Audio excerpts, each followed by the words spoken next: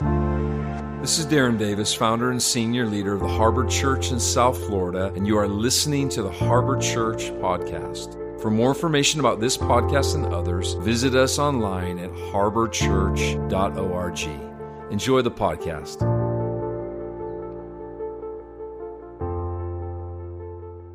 What a joy to be with you. We've been in this Worship Defined series, and today we're in part 3. I am so excited about what the Lord has shown me that I want to be able to just share with you for a little bit this morning.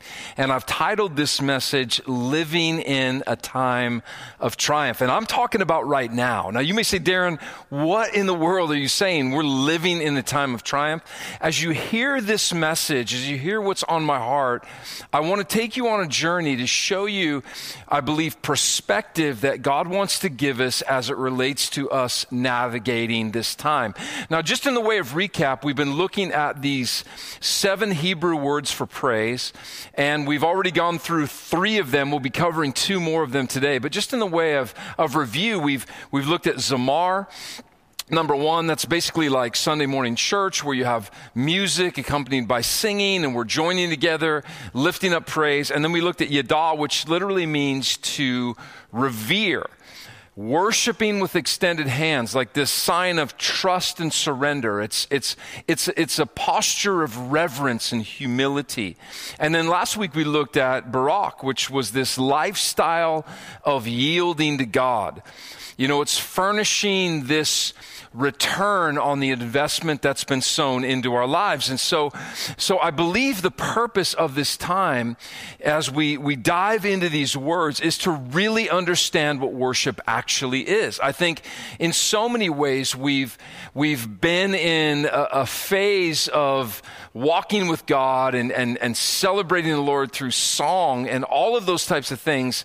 That's been beautiful, but God wants to take us deeper. He actually wants to give us a little more clarity of vision. And so I believe that as we see worship for what it is, we'll actually become these worshipers that God is looking for. You see, the word is clear that the eyes of the Lord roam to and fro across the entire earth.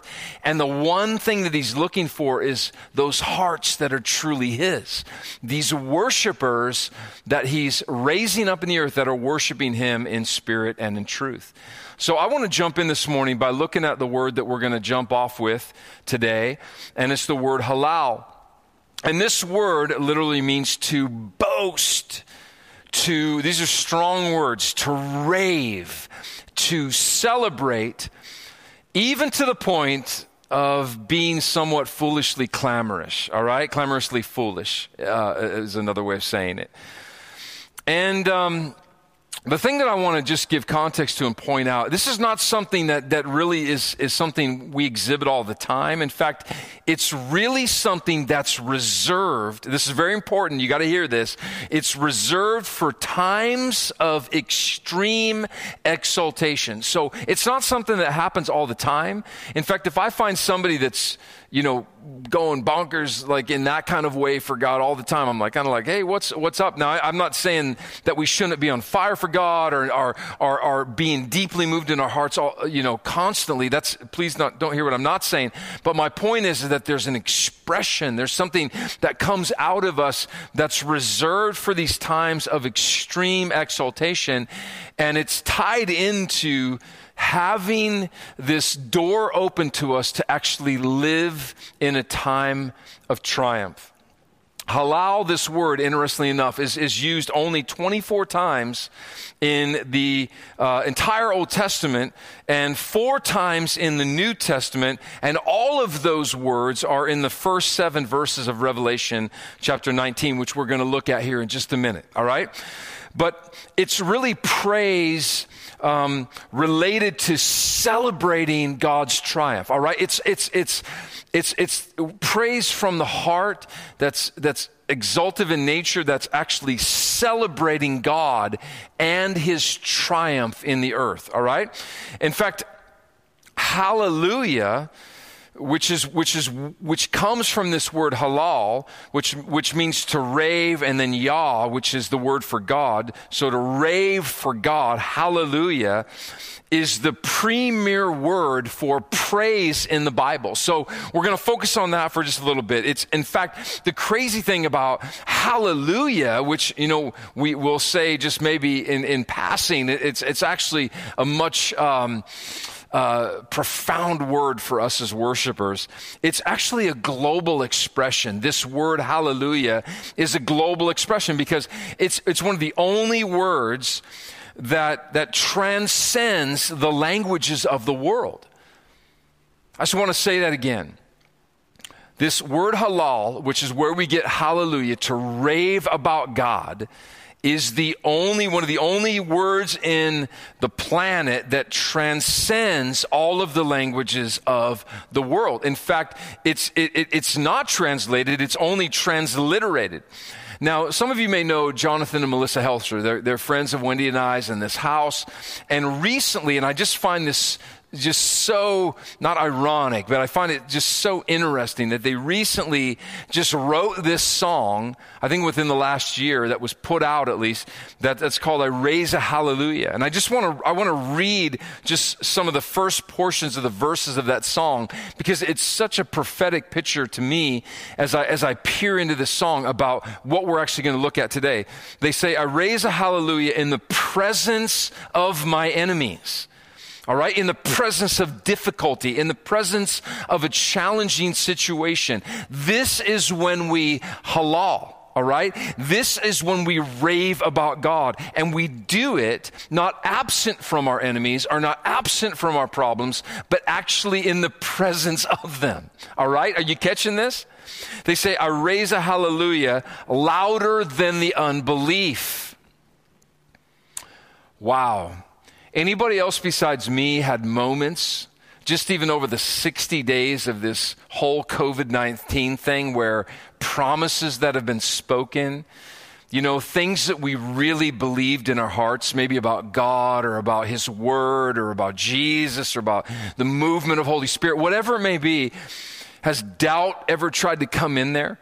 You see, hallelujah is something that becomes louder because of this extreme nature of what it's all about than our unbelief, or than unbelief that's trying to become ours, all right? We don't actually carry any unbelief in us innately because we carry Christ, but it can try to creep up upon us, right?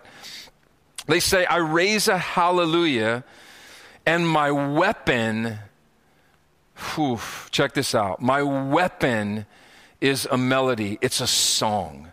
And we're going to look at that specific song as we close out our time this morning. I raise a hallelujah, because heaven comes to fight for me. This morning as I was driving with Luke,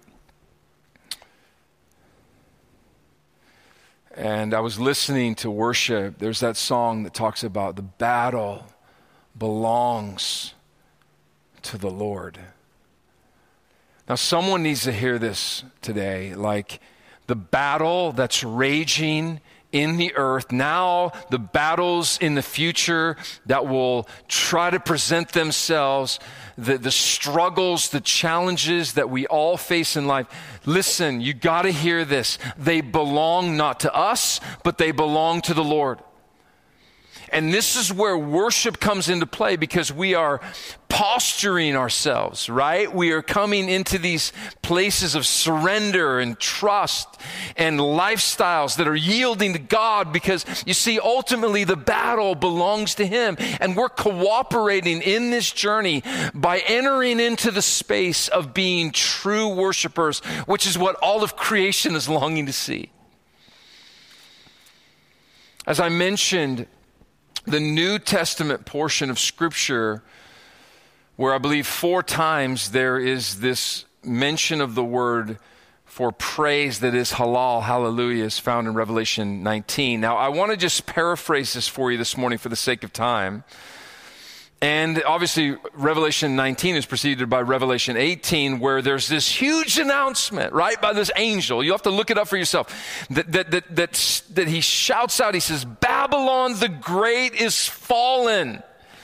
In other words, the world system that is in opposition to the system of God, to the kingdom of God, has fallen down.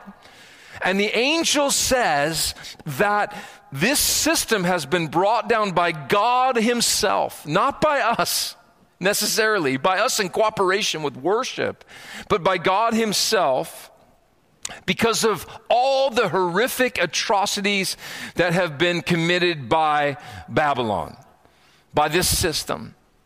You see, the Lord is serious when it comes to these atrocities coming against the ones that he's created, the ones that he loves. The ones right now that have lost their jobs, the ones right now that are struggling with anxiety, the ones right now that maybe are going through relational strain, the ones right now that are dealing with stuff that's popping up on the inside of their heart. You see, the battle belongs to the Lord, and God is coming, and he already has came. We're going to see this in just a minute. He's already come, and he has defeated this system. The atrocities that have come because of people buying into this system, the only way that's going to change is by an army of worshipers that are going to be raised up in this moment in human history, because we're living in a time of triumph. Now, going to Revelation chapter 18, verse 21, I want to actually show this one to you. It says, this is really profound. I never saw this before. It says, this mighty angel picked up a boulder the size of a huge millstone, and he threw it into the ocean, and he shouted, just like this, the great city Babylon will be thrown down with violence and will never be found again. Now, what I want you to catch here in this word picture of what's going on in this verse in Revelation is, the point is, when there's a victory, even over something that's oppressing mankind, there's still a disruption that comes on the backside of that victory. I don't know if you've ever experienced where you've thrown a rock into the water, peaceful, calm water, try to skip a rock across the lake. Even with that rock touching the water, there's a disruption because of that event. There's really a wave that gets released. If you think about like an angel taking this huge millstone and casting it down into the ocean, you know, meteors that have hit the ocean in times past literally have created waves the size of massive buildings. It's a tidal wave that gets released in the victory of God. When I graduated high school, me and my best friend spent the summer, all 3 months, living in Hawaii. Now, being raised up in Montana, I'd never surfed before. I was athletic. I did, I skied, I water skied, I did stuff like that, but never had surfed before. So I gave myself for those entire 3 months to that sport. And by the end of my time, I actually was pretty good as a surfer. But the one thing that I learned, besides, how to get out and be positioned for the wave, is it's all about the timing on how to, in that positioning, ride the wave. When there's a victory and there's a disruption that causes a wave, if you will, to be released on the earth, you see, there's positives and negative effects by waves depending on how you're positioned. When I was surfing in Hawaii, there would be these, what they would call spontaneous sets that would roll in. You'd be sitting out there for some time, no waves, and all of a sudden in would come a set. However much more time would go by, another spontaneous set would come in. And you would kind of learn on how and where to be positioned, to be strategically positioned in order to catch the wave and to ride the wave. If you were too late, you would miss the wave. If you were too early, you'd be overcome by it. The interesting thing that I found when looking at this word, hallelujah, is that it is a spontaneous, you need to hear that word, it's a spontaneous outcry Again, it's not something that happens all the time. It's not something that we're doing all the time, like just losing our minds for God in this kind of a way. But there's a moment, I believe, that we all should be experiencing even now or in the days to come where this kind of worship is going to become a reality for us. And it's going to be spontaneous. It's going to overtake your heart. It's going to hit you because you're going to be excited as you see what God has done.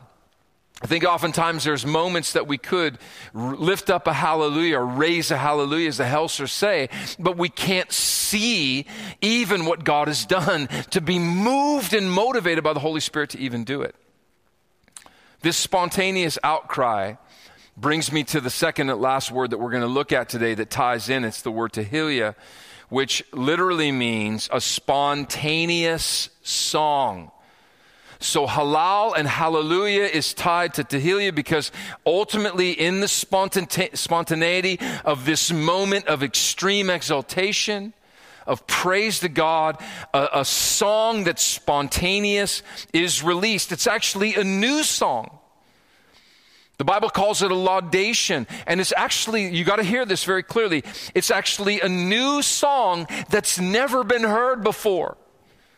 Listen, that's one of the reasons that worship is always evolving. Music is always evolving. We're not singing the same songs that we did yesterday or a year ago or 10 years ago. We may bring back a goodie that was an oldie, but for the most part, there's new songs that's coming forth, and they're coming forth out of the heart of worshipers.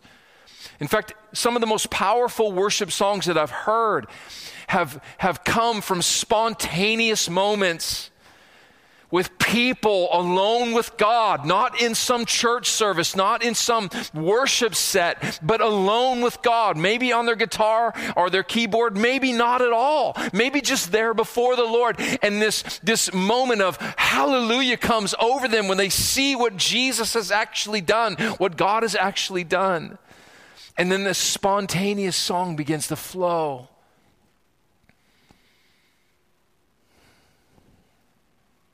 I want to sit with that for just a minute.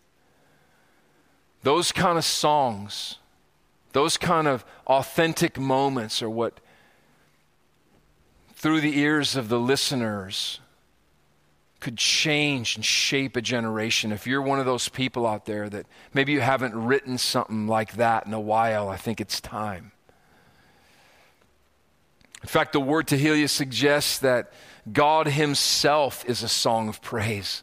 He's inhabited in the midst of it, like he is the essence of that song. We might say it like this: God is my song. We're not singing songs. It's where God becomes our song. He becomes the very essence of what we're singing. What are we singing about? What does Holy Spirit want us to see as I wrap this up?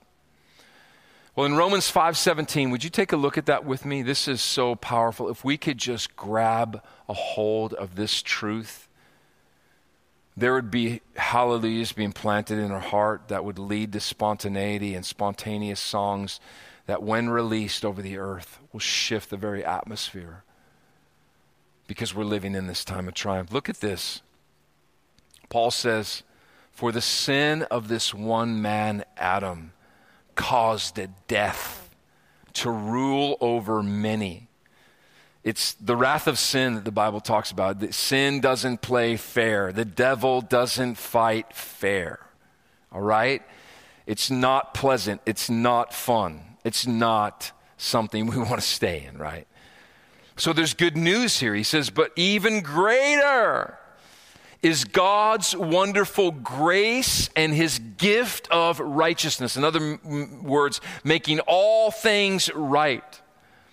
Now look at this. This is about positioning. This is the wave stuff I'm talking about. Because Jesus, when he came, when he died upon the cross, when his blood spilled to the earth, when he gave up the ghost, when he breathed his last breath and said, Father, forgive them, the earth shook.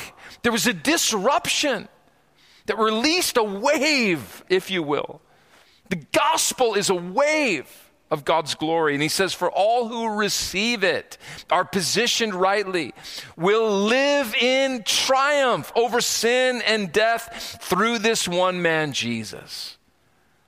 Oh my gosh.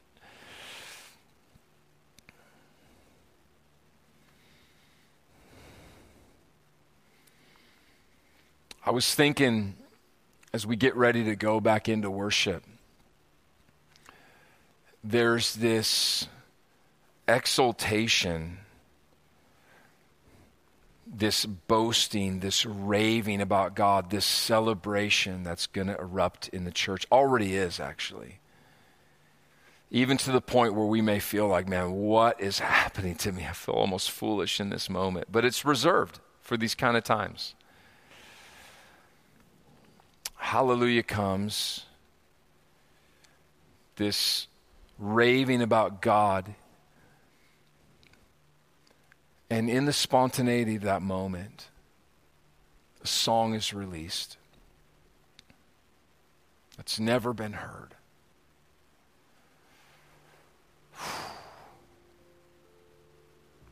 We need more of that. We need more coming from our lips, things that people have never heard. Something that has such unction. So think about this, like just practically as I close. If this is not just a song, but it's God in us coming out through our lips, and even the words and the way it's sung and the way the melodies are put together, the way this laudation is expressing itself through God's creation, it's an extension of God himself in the earth. This goes way beyond singing a few songs, fast song, slow song, fast song, or whatever the order may be, or however many songs, to releasing God through lives that understand what worship is, and getting it right now in the secret place and bringing it to others on a stage or in a gathering, but not the other way around. As we go back into worship, I want you to think about these things that we've talked about and looked at this morning, and what is God trying to show you? What 2020 vision is he given to you as we're defining worship in this moment? This will be it, actually. I just want to go back into worship. I want to end our service this way and ask God to do something so profound and change us that none of us would ever be the same. Come, Lord Jesus, and do what you want to do. So let your presence fill this place. Let heaven come. Let your angels be released. Let heaven come. We will worship at your feet. Let heaven come. Face to face, we want to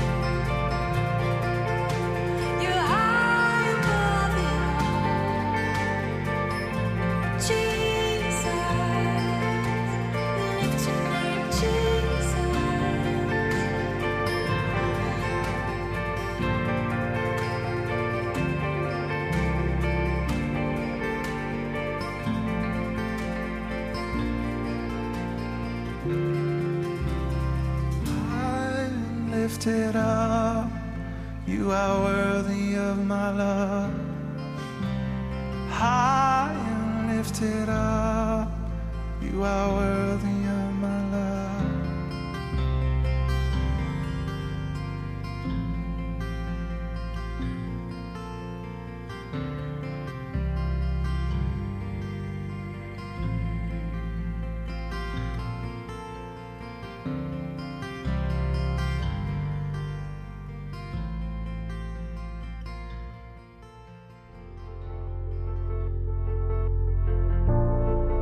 Thanks for tuning into the Harbor Church podcast. I hope that you were enriched, inspired, and blessed by what you heard. Please subscribe on the podcast app and be sure to follow us on Instagram, YouTube, Facebook, and Twitter. You can also download our Harbor Church mobile app. Thanks for listening, and we'll see you next time.